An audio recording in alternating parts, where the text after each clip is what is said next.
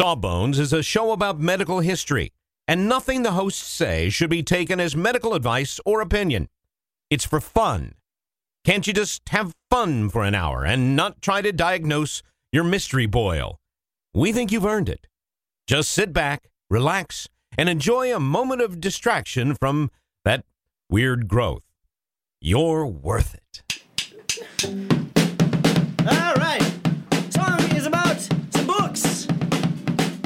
1, 2, 1, 2, 3, 4.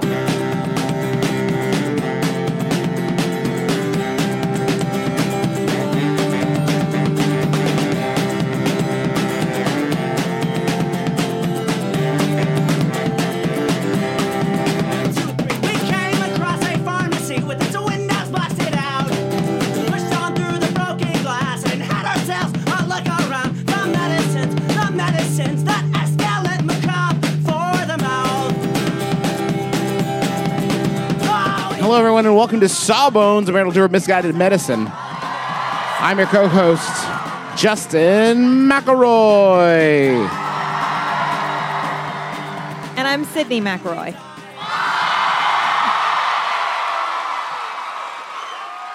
Thank you.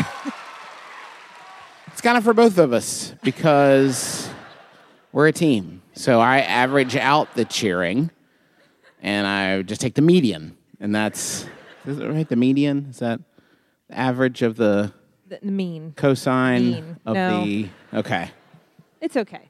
Welcome you don't to have to know that. Welcome to Indianapolis, Sydney McElroy. Thanks. Just me? What? Welcome, everyone. Well, you might live here. Welcome Probably- anyway. Some of you probably to what live might be here. your hometown. Whenever we get to go on the road and do shows, we try to find topics for Sawbones that relate to where we're going.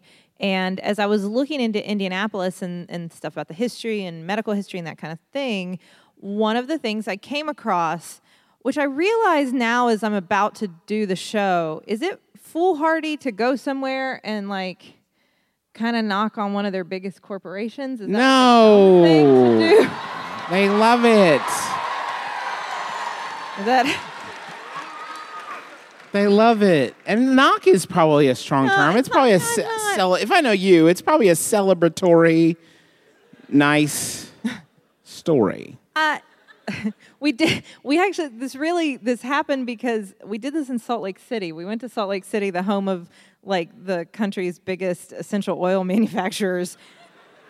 And I decided, I'm just going to talk about how bad they are. And so They were loving it, though, because I guess they were tired of their Facebook walls just being absolutely full of multi-level marketing. Yeah, right. So we're going to talk about Eli Lilly.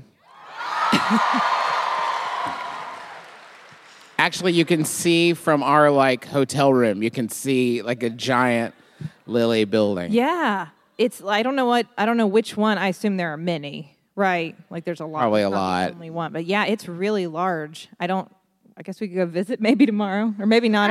We'll see. We'll see if we're sort of a welcome presence. This isn't bad. This is like a lot of drug companies that have been around for a really long time. Occasionally, they dabbled in things that are not traditionally accepted as medications today, or maybe should be. I don't know. And Eli Lilly doesn't always like to talk about that part of their history, but we do, so we're going to. Sid, I'm gonna call you a furniture salesman because you're really couching it. I don't get angry letters. Like I'm not. It's not slander or anything. It's just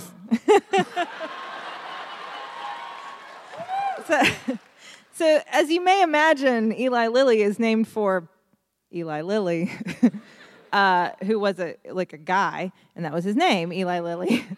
He was actually so far so good. He wasn't born here. He was actually born in Baltimore, but he moved around a bit with his family, ending up in Kentucky for a while, and then back in Indiana, where he attended what was Indiana Asbury University, which is now DePaul. And I love this part of his biography, because if you read it, it says, Lilly became interested in chemicals as a teen. Hey, I think a lot of us can relate to that. Sure. All right, Eli. Me too. Me too. But he was really, like, he wanted to do stuff with them. He wanted to be a chemist, not just, use them. And so he was on a trip with his aunt and uncle, and he visited this drugstore. It was called the Henry Lawrence Good Samaritan Drugstore.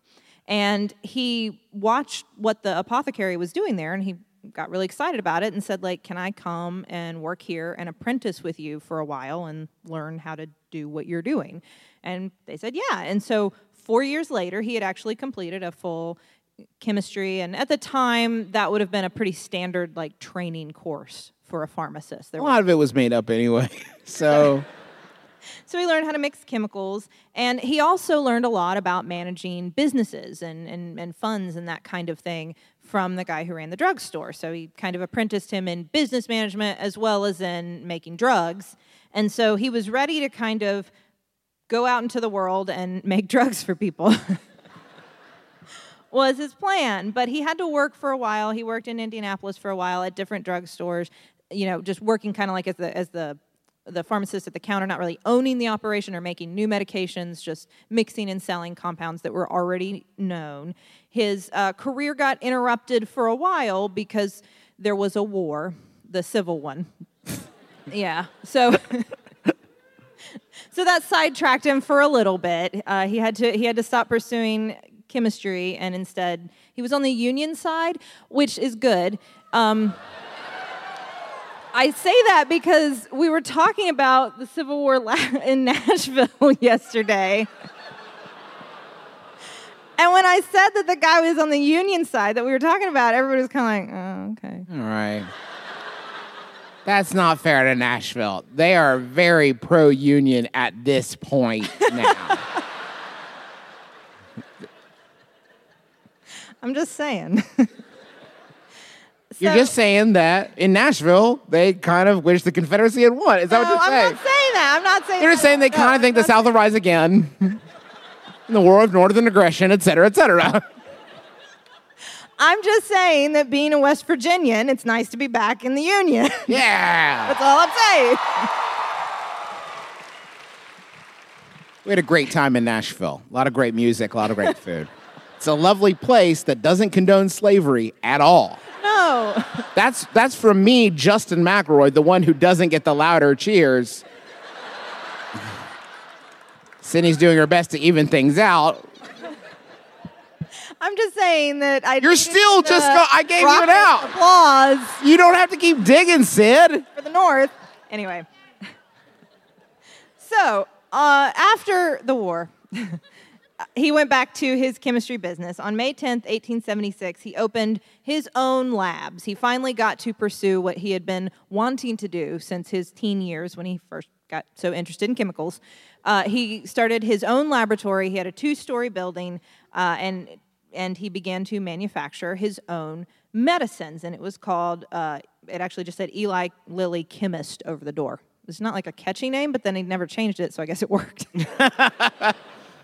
So he started out his business, and his big thing was that during the Civil War, he observed a lot of the medics using medicines and doctors using medicines that he knew weren't working from his chemistry training. He was like, well, that didn't do anything. That was fake. I mean, a lot of the medicine was. And so he wanted to he said, I really want to make medicines that work and do something. He had good intentions. And so he started with quinine, which is a real medicine, right? He observed quinine is good for malaria. I want to manufacture it and sell it. And of course, quinine was used for lots of other things that it didn't necessarily treat, but he really did start off with a real medicine, and that was great, and that made some money, but not enough. And so then he started making fake medicines like everybody else. All right. And some things were just like helpful innovations. Like he was the first one to come up with like gel-coated pills and capsules that made things easier to swallow. That's good. That was good. He came up with like fruit flavorings for medicine and sugar coating pills and that kind of thing so that it was easier for like kids to take them. So that's good. Yeah, good. I mean, good in that it's good that you're thinking about kids taking medicine. Bad in that it probably was still like opium. Right. Mother's little helper.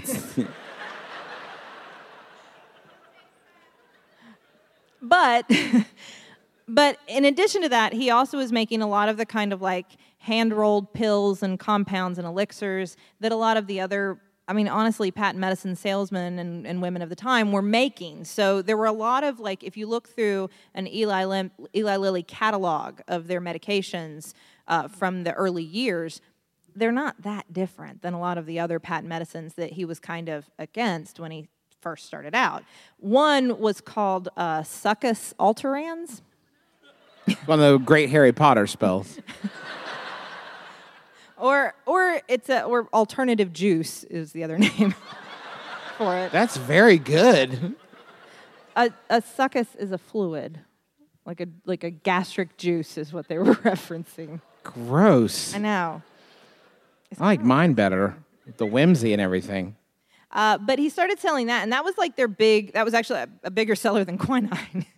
People like the that real better. medicine. It was supposed to be used for like purifying the blood and the liver, whatever that meant. And there were a lot of things like that. Like, this is just a liver toxin. It's good for your liver. Take it. And really what it was various herbal things in a bunch of alcohol. So it was like 24% alcohol. Nice. So it worked. And then, it had some, like, pokeweed in there. It had some burdock. It had some prickly ash, but it was mainly alcohol. And people loved it. And Yeah. It was very... I would think, yeah. It was very popular for drinking. For syphilitic afflictions. Like sobriety. No, like syphilis. Some people with syphilis are sober, I would imagine. He would, and then they also started to say, like, well, our patients with syphilis seem to love it, and they've also let us know that it's really good for their rheumatism, and it's really good for all their skin conditions. So you can use this stuff and put it all over you if you want to at the same time for your eczema or psoriasis or whatever. It's mainly alcohol. Put it wherever you want. It's fine. We don't care. The dose of this, by the way, was either 1 teaspoon 3 times a day or 1 tablespoon 3 times a day for 2 months or 3 months or 8 months, or you keep taking it forever and at some point switch to once every other week. Just feel your way through. Trust your gut. Whatever you think is working, it's working. And if it's not, just take more. Sure. So that was their biggest seller. They also sold some other things, like laxatives were very popular at this point in history. They're always popular, right? Everybody always loves laxatives. They sold laxatives, and people loved them because right away you knew, like, it worked. Or it didn't, and you didn't buy it. But they were selling cinna-based laxatives, like Elixir Purgans, which would work. It had cinna in it, yes. And the doses were like... It's funny because they have different doses based on, do you want it to just, like... How busy is your schedule? Do you need to be regular? Do you need a cleaning? Or do you want it coming out both ends? You just build up. Do you need an excuse to finish your book?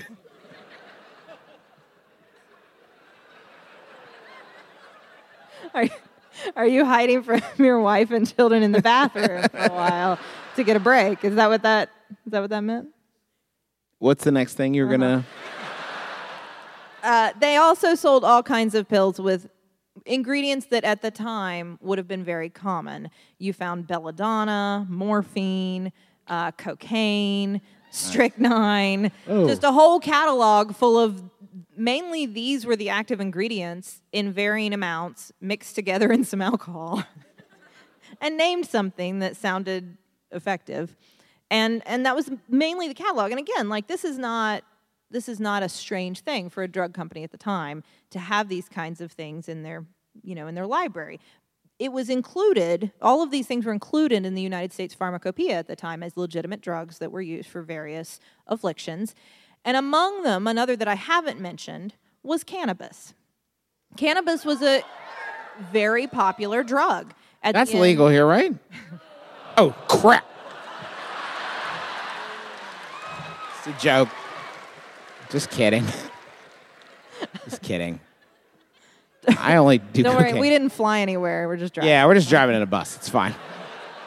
Everything's legal in a bus. The medicines that escalate macabre for the mouth.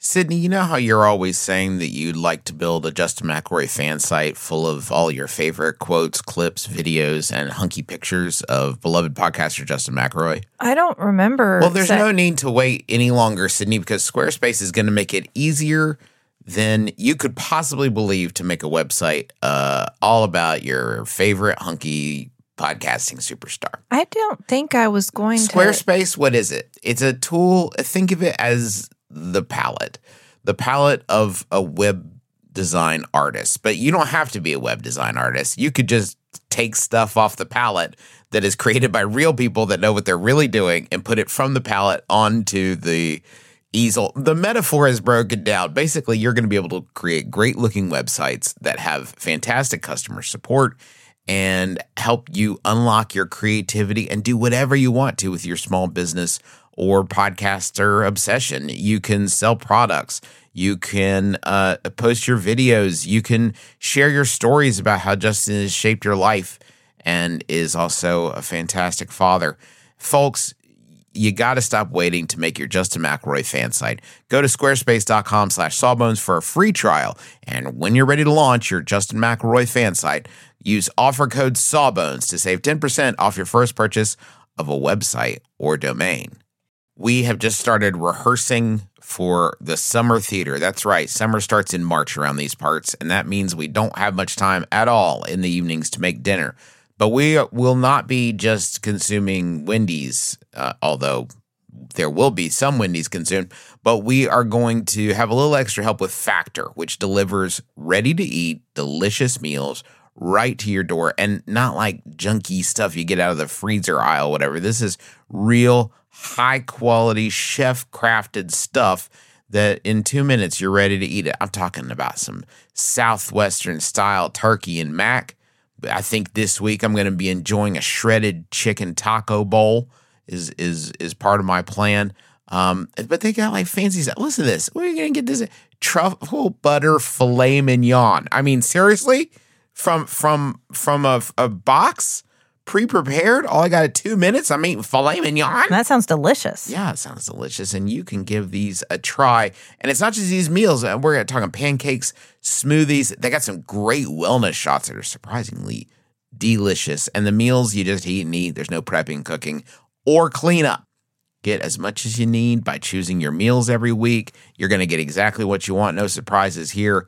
And the meals, I can say, are delicious. So what do you got to lose? Head on over to factormeals.com/sawbones50 and use code sawbones50 to get 50% off. That's code sawbones50 at factormeals.com/sawbones50 to get 50% off. Now, the thing about this cannabis part of the story, cannabis is a big part of the Eli Lilly story, but for some reason, Eli Lilly representatives don't like to talk about it. They don't like to go over it. Like if you read, and I've read now several accounts of the history of Eli Lilly, you won't find any mention of their cannabis operations in the early years. And this is strange because, again, this wasn't just them. Like all the major pharmaceutical companies were also selling weed alongside all their other medicines or not medicines that they were selling. But this has become like an obsession and a fascination for someone in particular. This is how I found this story. This gentleman named Fred Fenninger, who's a former attorney who started working as an Eli Lilly diversification analyst, whatever that means. And he holds a bunch of shares in Eli Lilly. And he was always vehemently anti-drug. And then he knew somebody who used marijuana to manage their pain, and he saw that it was really effective. And so now he's become very pro-marijuana. Now, he'll tell you he doesn't use it. He just wants it to be a medicine that everybody else can use if they need it. Wink. Wink.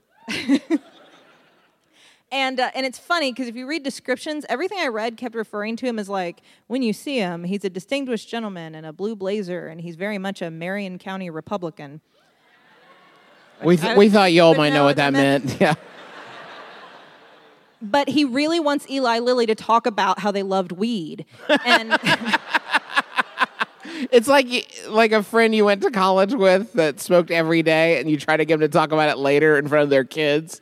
It's like, that's not really me anymore. I'm not Blazy Bob. I'm just Robert, the father of Rebecca and Stephen.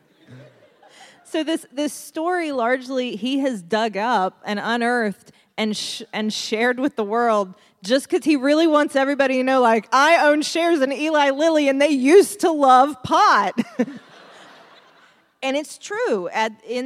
In the late 1800s, when everybody else was also on the cannabis bus and selling it for a variety of things, like I said, it was in the Pharmacopoeia of the United States. You could find listed marijuana for gout, rheumatism, tetanus, cholera, convulsions, hysteria, hemorrhage, whatever, pain, anything. It was sold and used for everything. And so it was a legitimate medication. And there was a particular member of the Eli Lilly company that was really interested in all the things that it can do and thought, you know what, this could be like a big part of our business. You know, we've got the quinine, good. We got a bunch of fake stuff. That's good. Love it. People love that. It's all in alcohol.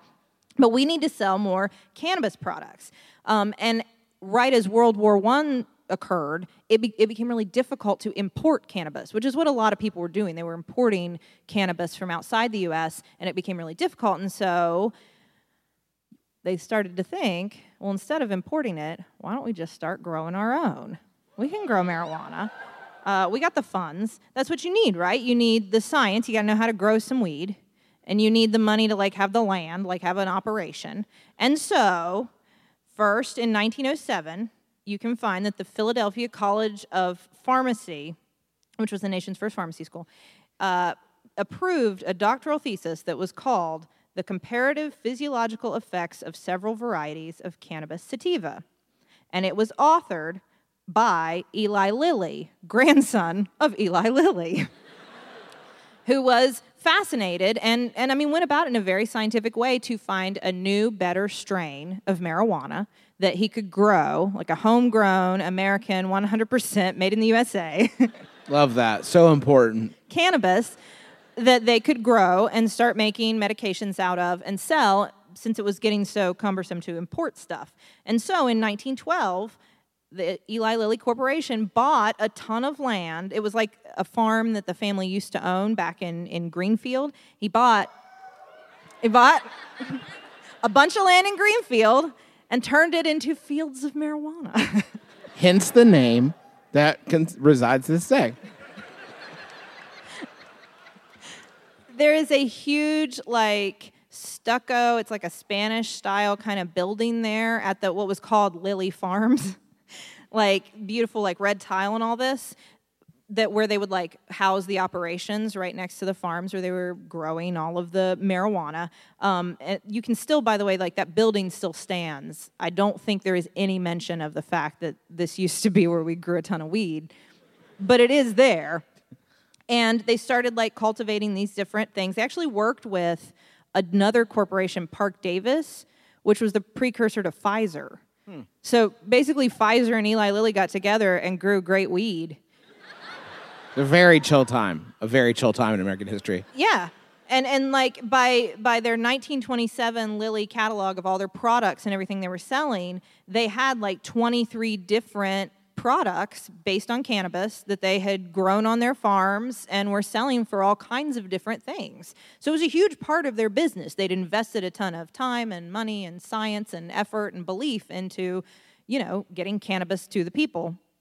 And you could get, so it was $6 a pint, which is a wild way, by the way.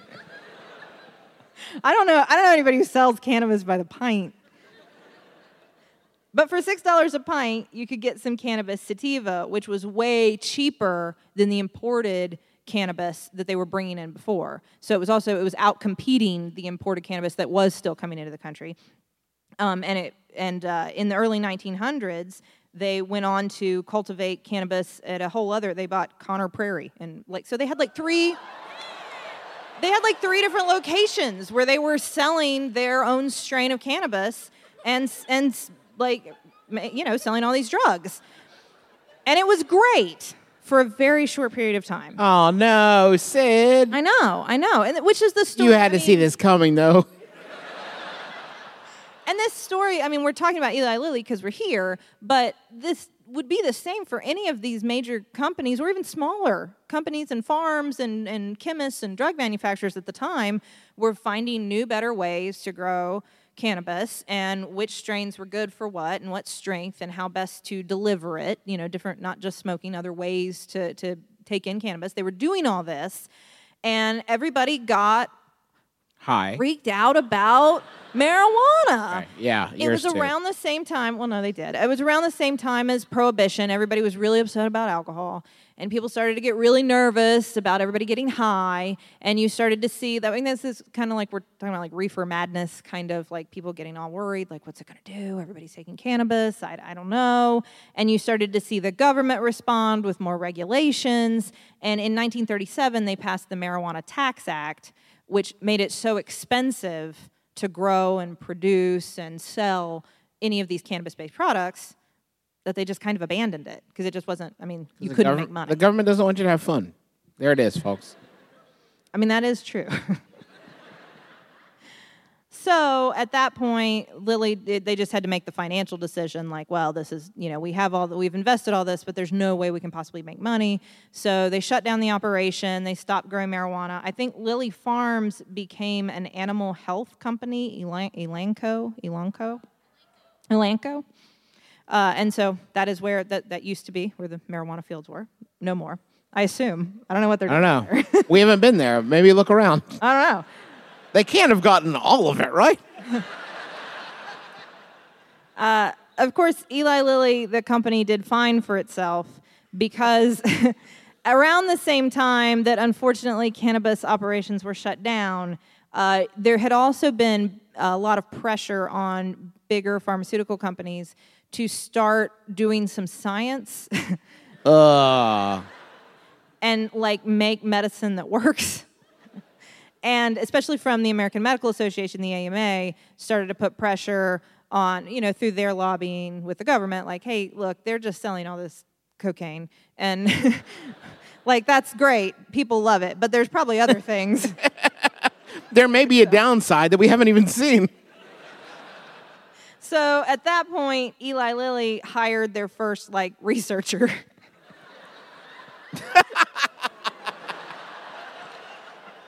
Wait, does it work? Hold on. Let me back up. And at that point, they started to... At some point, they had a conversation. Hey, does any of this work? How would I know? So they started to actually research medications. That one of the first things they did was actually partner with two scientists from the University of Toronto, Banting and Best, who had just started to synthesize this pancreatic extract that was doing wonders for diabetic patients because it was insulin. And so... Some fans, all right. Love that stuff. You know what is... It's just occurring to me, man, I should really think about these things ahead of time. The first researcher they hired was named George Henry Alexander Clowes. Oh. Clowes? Yeah. Is that Clowes, right? Clues? Clues? Clues? Is that? Like Blue's Clues. Yes, thank Clues? You. Is that? That's what we were trying to ascertain, whether or not it was That's Blue's gotta be, Clues. right? It's gotta be the same cat, right? That we're sitting in. But maybe not. Are there a lot of clues running around? You know what? We can't do this. You're not Wikipedia. You paid to be here. I should have Wikipedia'd it. We'll get back to you. Next time. You want me to Google it while you finish the show? No, that's got to be right. Let's go with it. I'll get it in editing. Don't tell anybody who wasn't here tonight. Right. When you listen to this at home, there'll be a very smart-sounding part here. And anyway, so they partnered with Banting and Best from Toronto, and they started producing insulin, which obviously is a real medication that works. Should be a lot more affordable. Eli Lilly. It's not just their fault, but them too. and they started making that. And then after that, in the 40s, when penicillin was discovered, they were part of the first companies that started manufacturing penicillin. And obviously, these were real medicines that really help people and really legitimize them as a force. And I don't think I need to tell you that Eli Lilly is obviously a very big drug company now that still sells Humulin, and they sell Prozac and all kinds of other medications that you've heard of.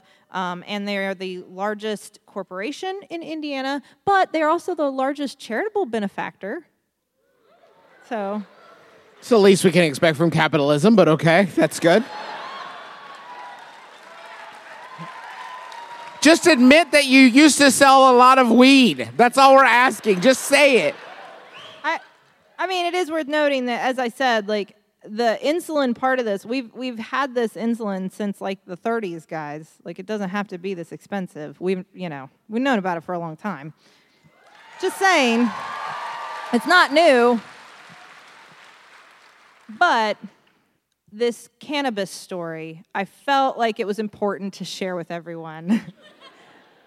Because one, there was a long time where we were actually trying to figure out what can we do with cannabis as a legitimate medicine, and then we stopped because we made it a Schedule I drug that we can't do anything with, because once it's Schedule I, you can't give it to people because that would be unethical. So we can't do any good experiments to see what all it can do for people.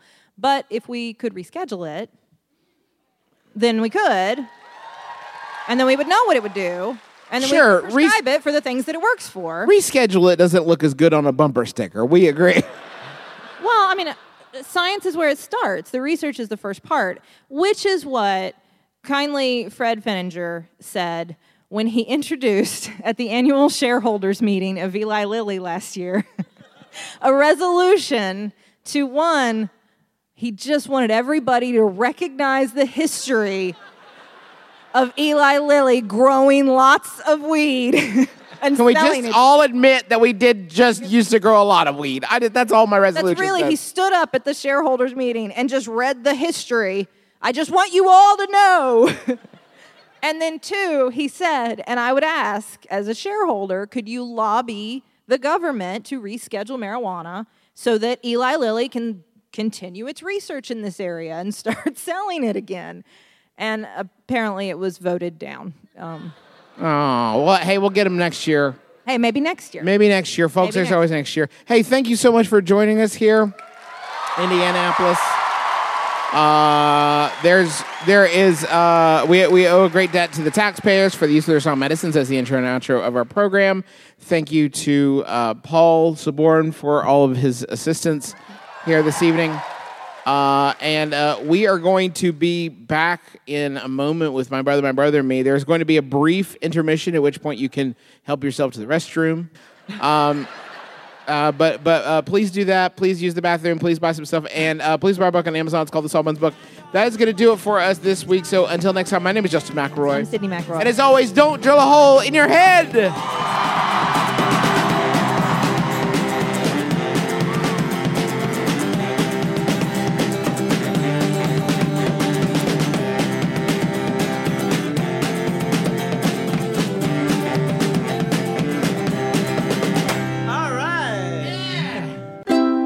MaximumFun.org. Comedy and culture. Artist owned. Audience supported.